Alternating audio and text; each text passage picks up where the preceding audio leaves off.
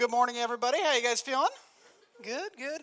I came in this morning with I had extra pep in my step. I know Rob was celebrating the warmness we've had. I'm today celebrating the fact that the last 2 days I've been able to wear a hoodie for the first time in 6 months and had a beanie on and everything this morning. I was ready to roll. It's great to be with you today and to be able to continue this morning in our Exodus series. So we've been in this for a bit now, and it's just been, for me, I don't know about you, but for me, it's just been so exciting and rewarding for us as a church family to be able to dig into one of the most foundational stories in all of Scripture. And even though it's taken us a bit to kind of get through this story, let's be honest, the reason is because there's just so much to unpack. Right? In fact, we're like skipping through. We could spend literally like just months on end going through all of the details of the Exodus story.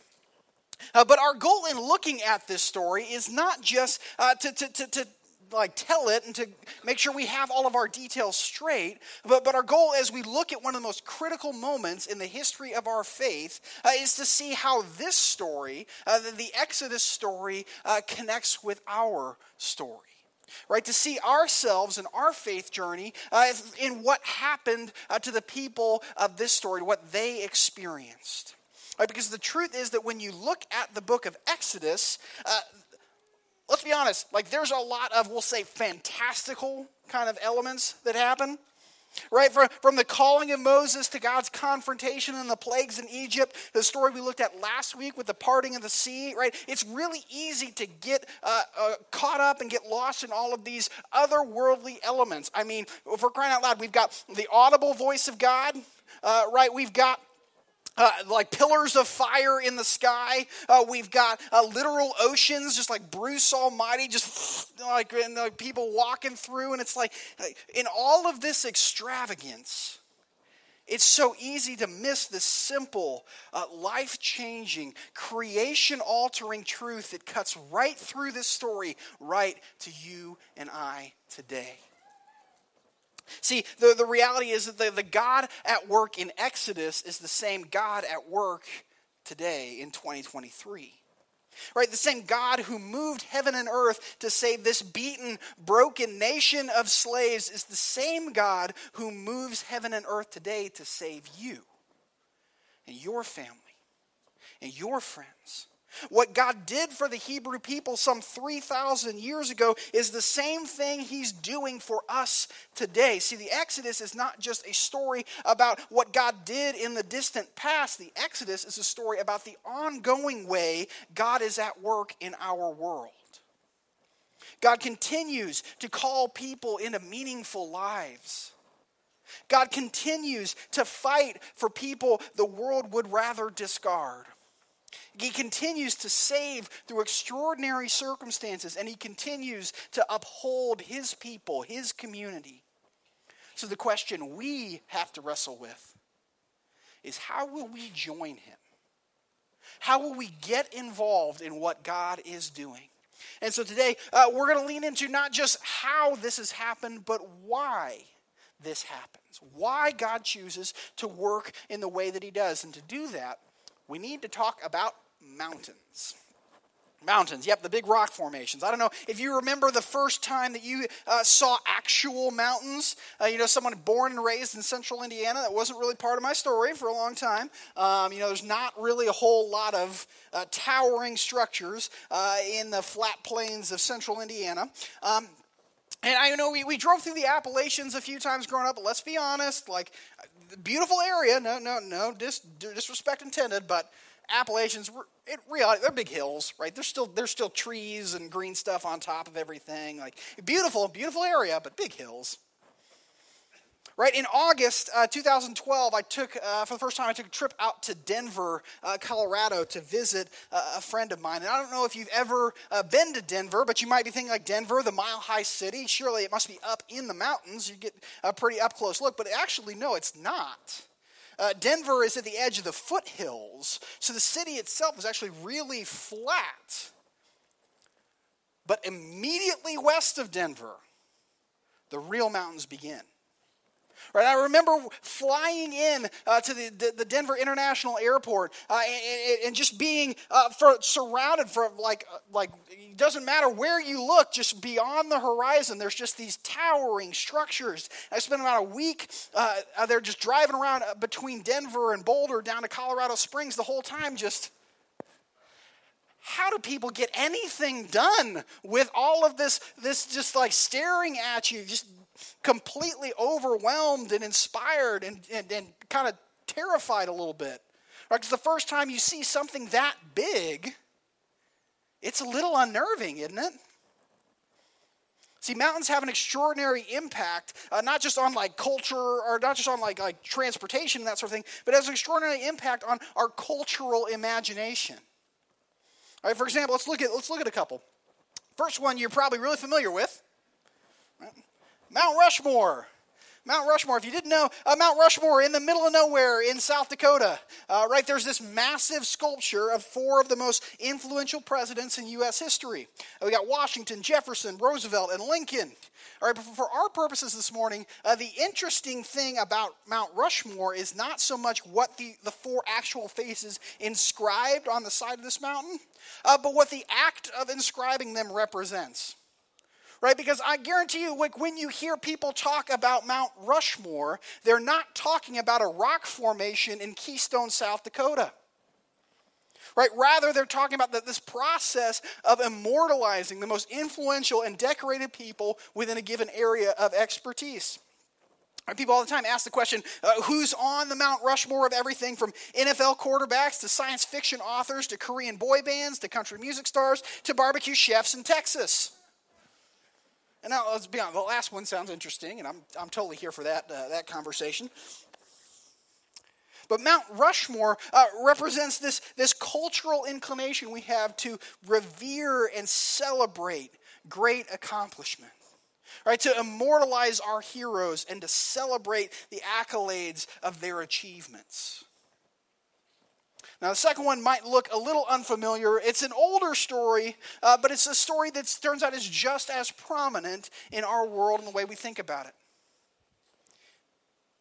This is Mount Olympus, taken from the Aegean Sea, and you can kind of see the clouds kind of forming at the top there. Right, this little circle, and so this is interesting. This is obviously the fabled home of the Greek pantheon. Right, for the ancient Greeks and then the Romans after them, beyond the veil of these clouds that form at the top of Mount Olympus is a realm that is unreachable and uncorruptible by simple mortals like you and I. And it's within this realm that the gods reside. The natural world, your everyday life, my everyday life, actually is constantly caught up in these tensions between these plots and these ploys that these gods play with one another for power, influence, and control. You and I, we're simple puppets or pieces at their disposal, in their bids to control and dominate one another. See, the interesting thing for our purposes today is that more often than not, the mental pictures we create, the projections of what the supernatural looks like, of what God looks like, and in his realm, what that looks like comes more from here, comes more from Olympus than it does here. Right? How often have you heard God described as this older, bearded man with lightning bolts? Right? Or how often have you heard of heaven described as the city in the clouds? How often have you at one point or another been taught that God was some stoic, distant, or maybe even angry being that somehow needed to be appeased? Those ideas don't come from here. They come from here. See, in the old Greek stories, Zeus was this capricious being, and you never really knew where you stood with him until he finally unleashed his wrath against you. So your only play was to make sure you were on his good side at all times. In other legends, we have Greek gods like Aphrodite, who is this jealous god, who withholds her tears and her affection until she finally finds someone beautiful enough, deserving enough to receive them. You also have stories like Apollo and Ares, these war-making gods who thrive on bloodshed and violence, power and domination. Out of all of these gods, all of their stories, their conquests, and their character, our God, the God we worship, the God we see in the Exodus story, says definitively, I have nothing to do with that. So in the story of Exodus, we don't see this story about immortalizing great deeds or immortalizing human achievement. It's not about appeasing a fickle or an unstable God. What is it about? Right? Who is this God that we encounter in Exodus, and how is he different than any other God-type being that we've heard of? Well, we actually find the answer to that question at the mountain we're going to focus on today. Mount Sinai. Mount Sinai. Because you see, what happens at Sinai is so groundbreaking. It's so unique that it completely changes our categories of description. Here we see God. More specifically, we see the way that God relates to human beings. We see God act in ways that no other deity, no other faith system had ever claimed before. And it all centers around this idea of covenant. Now, covenant isn't a word that we come across often in our world. It's not a word in common usage as we would describe it. In fact, the last time that you ran into covenant was probably when you were looking through your homeowner's papers. And you're like, and so I promise this is much less painful, more painless. This is not. We're not talking about homeowners covenants and anything like that. Covenant is this idea of partnership, of working alongside someone to accomplish a goal together. And so God at Sinai establishes this covenant. It's no longer just I am up here and you have to meet me where I am. It's this partnership.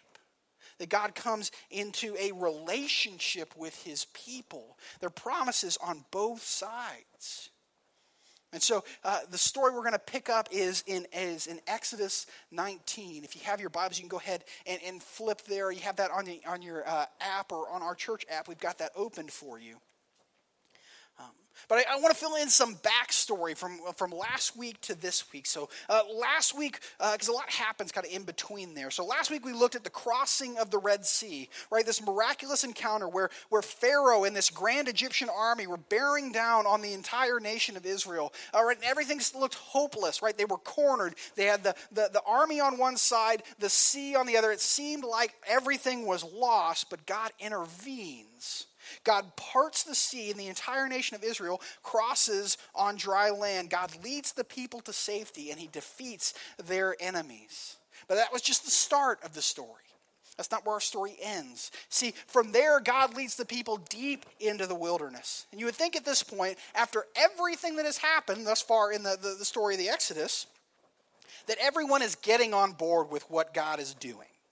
Right? After everything we've seen with all the plagues, all the stuff, and all the fire from the sky, and the literal ocean. Like, it's okay, God. Like, you've done enough. We get it. We're on board. Sure. Whatever you say goes. But that's not what the people do. Interestingly enough, the people of Israel are just like you and me. See, along the way, their story between the Red Sea and Sinai is this constant back and forth, this up and down. They have good days and bad days. Things are going great, but as soon as there's any kind of resistance, any kind of trouble, it's, God, what have you gotten us into? How could you? What could you possibly do? How could you possibly fix this? Yet through all of that, every step along the way, God gives them everything they need. God provides water miraculously in the wilderness where there is no water. God provides meat in the form of these massive clouds of quail, enough to feed 600,000 people, 600,000 men plus women and children, so a lot more than that. And God provides this manna, right? This mystical bread that literally comes out of the air to sustain and to provide for them. And all of that to get them to where we are today in Exodus 19. This whole journey has led us to this moment, and we're going to pick it up in verse 1. It says this. It says, on the first day of the third month after the Israelites left Egypt, on that very day they came to the desert of Sinai. After they set out from Rephidim, they entered the desert of Sinai, and Israel camped there in the desert at the front of the mountain. Verse 3, Moses went up to God, and the Lord called to him from the mountain and said, this is what you are to say to the descendants of Jacob, and what you are to tell the people of Israel. You yourselves have seen what I did to Egypt. You have seen what I've done for you, how I carried you on eagle's wings and brought you to myself. See, this is significant because up to this point in the story, God has asked nothing of the Israelites. God has saved them because that's what God does. God saves. The people didn't have to do anything to make themselves worthy of being saved. They didn't have to convince God that he should do something. God saved them, and now God is going to invite them into something truly remarkable. Verse 5. This is God speaking to Moses. He says, this is the message you're supposed to give the Israelites. Tell them, now if you obey me fully and keep my covenant, then out of all the nations you will be my treasured possession. Although the whole earth is mine, you will forever be for me a kingdom of priests and a holy nation. These are the words you are to speak to the Israelites. There's that word again, covenant. It's this partnership, right? This agreement between two sides to work together. The promises given on both sides. You do this, I'll do this, and together we'll do something remarkable. So let's kind of break this down. What is the agreement? What is the covenant kind of put forward? Well, God sets out the terms for Israel at first. If you obey me fully, right? So God is going to set out this set of expectations, this way of ordering their lives. But remember, this has nothing to do with God saving them, because God has already done that. This is about what comes after. This is about the life that comes after you have been saved. So God tells them that if they will obey him fully, here's what you get out of this then. You will be my treasured possession. You will have unique access and standing with the creator of the universe, the way everyone else in the world has to worry about things like safety and security, provision. You won't have to worry about any of that because you will be intimately connected with the source of where all of that comes from. And all of this for a purpose, a goal together, right? That you would be for me a kingdom of priests, a holy nation. Now, a priest is a representative. Right? It's one appointed by God, or in other faith systems, other gods. A priest is a representative designated to be a messenger and a mediator between the people and the deity. Right? So they represent God or their particular gods before the people, and then they represent the people before God or the other gods. So what God here is inviting the entire nation of Israel to be, all of the Hebrew people, he's inviting them to be his representatives, to take his message, his goodness, and his glory, and to then invite their neighbors, to bring everyone else into the fold of God's good mission. Now, that's one heck of a deal, right? That's awesome. That's why in verse 8, as soon as Moses gives this covenant to the people, we see this, the people all respond together. We'll do everything the Lord has said. Absolutely, God. Like, we'll do that in a heartbeat. After everything we've seen, here we go. We're on board. But that's not the end of God's promise. There's actually a second promise given to the nation of Israel in this story. We see this in verse 9. It starts in verse 9. Lord said to Moses, I am going to come to you in a dense cloud, so the people will hear me speaking with you, and then will always put their trust in you. Moses again told the people what they had said. Verse 10, the Lord said to Moses, go to the people today and tell them to consecrate themselves today and tomorrow. Have them wash their clothes and be ready for the third day, because on that day the Lord will come down on Mount Sinai in the sight of all the people. Right? Think of your own story, your own life. How many times have you thought to yourself, and if I could just see God? Right, God, if you could just give me a little bit of a bigger picture of what's going on, if you could just let me in on what you're doing, it'd be a lot easier to trust you. Right, well, that's the promise that the Lord is giving the entire nation here. Right, He's promising to come to show them the bigger picture, to show them who He is as the creator of the universe, the foundation of existence, how being a being whose voice creates physical reality, how the source of life, love, and goodness, true spirit of true spirit. And now he's basically saying that he's coming to dinner. This, as you would imagine, causes quite a stir. Right? The camp goes into a complete frenzy. Everybody in Israel now or everybody in the nation is just scrambling. Right? Think of you in your house when you have a very important guest coming over, and you've got to prepare and clean. And this is going on because God is now has said, "I am on my way." The scene is more overwhelming. When God finally arrives, it's more overwhelming than scriptures can possibly convey. Right? God actually shows up in verse 16. Right? On the morning of the third day, there was thunder and lightning and a thick cloud over the mountain and a very loud trumpet blast. Everyone in the camp trembled, and Moses led the people out of camp to meet with God. They stood at the foot of the mountain. Mount Sinai was covered with smoke because the Lord descended on it in fire. The smoke billowed up like smoke from a furnace. The whole mountain trembled violently. As the sound of the trumpet grew louder and louder, Moses spoke, and the voice of God answered him. In some of your translations, it might actually throw this little bit on the end of that. It says, Moses spoke, and then God answered him with thunder. Right, this scene is grand. It's over the top. It's beyond immense, completely staggering. But just like everything that happened in Egypt at the Red Sea, with all of these miracles that have happened, that have brought the Israelites to this place, it's easy to get caught up in all of that and to miss this simple truth at the heart of it. But it's this truth that will change everything about your life and your family and your story now. And the truth at the heart of this episode in our story is this: that God's presence is now among his people. God's presence is here. This is so significant. Don't miss this. God consecrates the covenant. Right, so he says, obey me and you will be my treasured possession.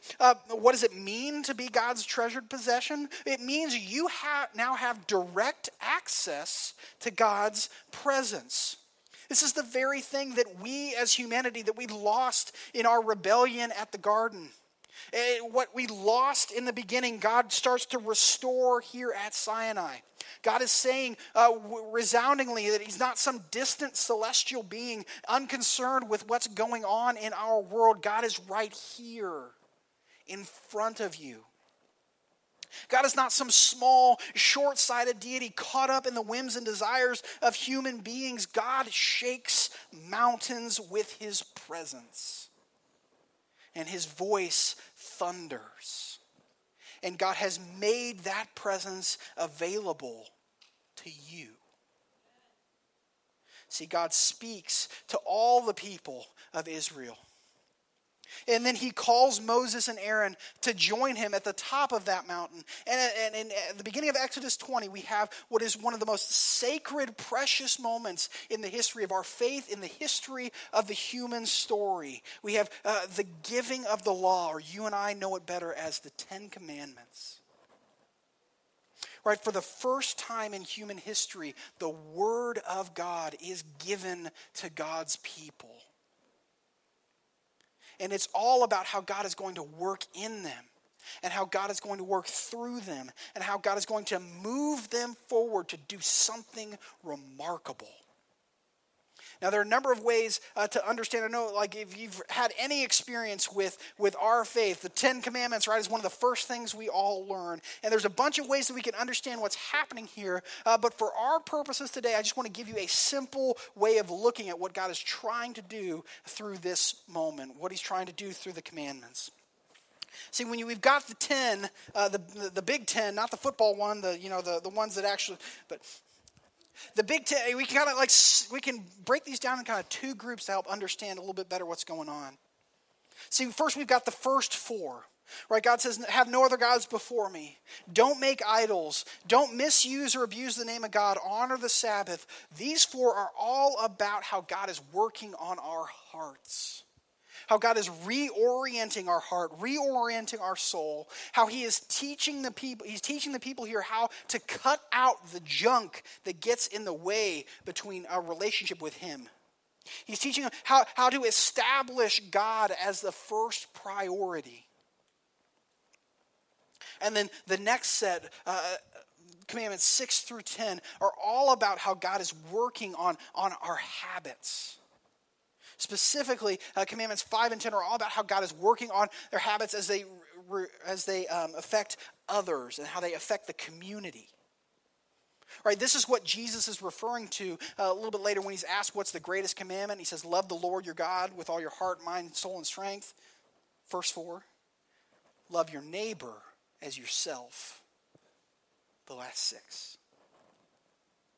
And the point of all of this is that God has saved you and God's presence is with you.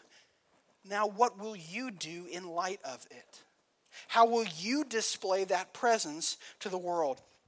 See, what follows is this detailed set of instructions of how the people of Israel, how they are supposed to steward God's presence. There's instructions for their community, how they're supposed to interact with one another. And there's instructions for building this tent where they can meet with God face to face, the tent of meeting or the tabernacle. And all of these instructions are steeped with this very rich symbology and imagery that all calls back to the Garden of Eden. It calls back as a reminder of 2 things. Number 1, it's a reminder of what we once enjoyed. It's a reminder of the peace and the harmony that existed between God and humanity in the beginning. And it's also a reminder of what we're working toward. Right, it's a reminder of the restoration of all things that God is actively doing in their world as he's doing in ours. Now, I think we can all agree if we step back and kind of take off our 2023 lenses and just kind of look at this unbiasedly, that this scene and everything that's happening here is completely overwhelming. Completely. Right, see, put yourself in the shoes of the Israelites. Right, you had a quiet life in Egypt. Yeah, it wasn't the best, but it was predictable. Right, you're not quote unquote country people at all. Like, you're not okay with hubbub and whatnot. You just want to live your life and do your thing, and you've got your thing. It's like, and then all of a sudden, God and these 2 dudes, Moses and Aaron, show up, and they turn everything on their head. There's all these crazy plagues. There's all these like fire in the sky and oceans, parting, and then God takes you from everything that you've known and brings you to the one place that you never thought about going, right? The wilderness, not like this nice quiet Airbnb retreat, but like the actual wilderness where there's no protection, no security, no certainty of anything that we could have going forward. And he takes you here, and your quiet city life is now replaced with mountains that are on fire, and blasting trumpets, and a voice that sounds like thunder. How would you react? My bet is that you would react exactly like the people did at the end of Exodus 20. We see this here in verse 18. When the people saw the thunder and lightning, and they heard the trumpets, and they saw the mountain in smoke, they trembled with fear. They stayed at a distance and said to Moses, "Hey, Moses, speak to us yourself. You do all the talking. Don't let God speak to us, or we will certainly die." And we can totally understand that fear that uncertainty. But look at Moses' his encouragement to the people. Don't be afraid. God has come to test you so that the fear of God, the reverence that you have for this being that is inviting you into this history-altering covenant will keep you focused on what you're trying to do, will keep you from sinning, will keep you on mission. So why is this little interlude interesting? Well, I'm glad you asked, because it just so happens that if you look forward, if you fast forward about 1,200 years in history, you get to the life of Jesus. Right, and an interesting story comes out of Jesus' life and ministry. It's included in 3 of the 4 Gospels. We're going to look at it as it occurs in the Gospel of Matthew. But as we read this story from Matthew, you have to keep in mind everything that we've seen in Exodus, everything that we've seen at Mount Sinai. This story comes from Matthew chapter 17, and it starts like this. It says, after 6 days, Jesus took with him Peter, James, and John, the brother of James, and led them up a high mountain by themselves. There he was transfigured before them. His face shone like the sun, and his clothes became as white as the light. And just then there appeared before them Moses and Elijah speaking with Jesus. See, just like the Israelites in Exodus, Peter, James, and John are led to a mountain to meet with God. And as the presence of God invades their reality, the scene is completely overwhelming. And Peter, being the go-getter type, tries to make sense. He tries to bring some order into the chaos around him. The scene that he can't possibly control. It's like, God, can we build some tents? Can we make this a little bit more manageable? This is a little bit much. But while Peter was still speaking, in verse 5, while he was still speaking, a bright cloud covered them, and a voice from the cloud said, "This is my son, whom I love. With him I am well pleased. Listen to him." And when the disciples heard this, they fell face down to the ground, terrified. Does any of this sound familiar? We have, on one hand, we've got the people of God in Exodus. And here in Matthew, we've got the earliest followers of Jesus. Right, there's this fantastic scene where the divine presence appears right in front of them. There's a mountain, there's smoke, there's light, there's a voice that thunders. And listen to this encouragement even that Jesus gives the disciples in verse 8. After all of the overwhelmingness, they're sitting face down terrified, Jesus came and touched them. "Get up," he said. "Don't be afraid." When they looked up, they saw no one except Jesus. Now, do you think it's an accident that the details of those 2 stories line up? It goes deeper than that. Right, as Jesus' ministry progressed, time and time again, he began to foreshadow events that would eventually lead to his death on the cross. But what's interesting is that as he foreshadows his coming death, he continues to talk about then a promised return after that death 3 days later. In fact, after his death, a group of women close to Jesus went out to his tomb with spices and herbs as a way of honoring Jesus, of honoring his life. See, Jesus had died on a Friday afternoon, and after Friday, Saturday is the day that Jews observe Sabbath, and there's just no way that a good practicing Jew would be seen anywhere near a graveyard on Sabbath. It just wasn't appropriate. So after Sabbath, Sunday morning, they decide that now is the best time to go and honor Jesus, and so as these women make their way to the place where they laid Jesus to rest, they're suddenly met by 2 messengers. 2 messengers that gave them the most spectacular news. Luke 24, verse 6, this is what they tell him. He said, "He is not here. He is risen. And while he was still with you in Galilee," or remember how he told you while he was still with you in Galilee, "the Son of Man must be delivered over to the hands of sinners to be crucified, and on the 3rd day be raised again." So the question is, why the emphasis on the 3rd day? Remember Sinai. Right, God's promised relationship with his people was finally realized, and then on the 3rd day, God's very presence came to be with his people. See, what started at Sinai was now perfected in Jesus. What started as a love and a commitment, a covenant etched in stone, was now engraved through nail-pierced hands in the flesh of the one who was both God and man. God saved us, and now through Jesus, God is with us forever.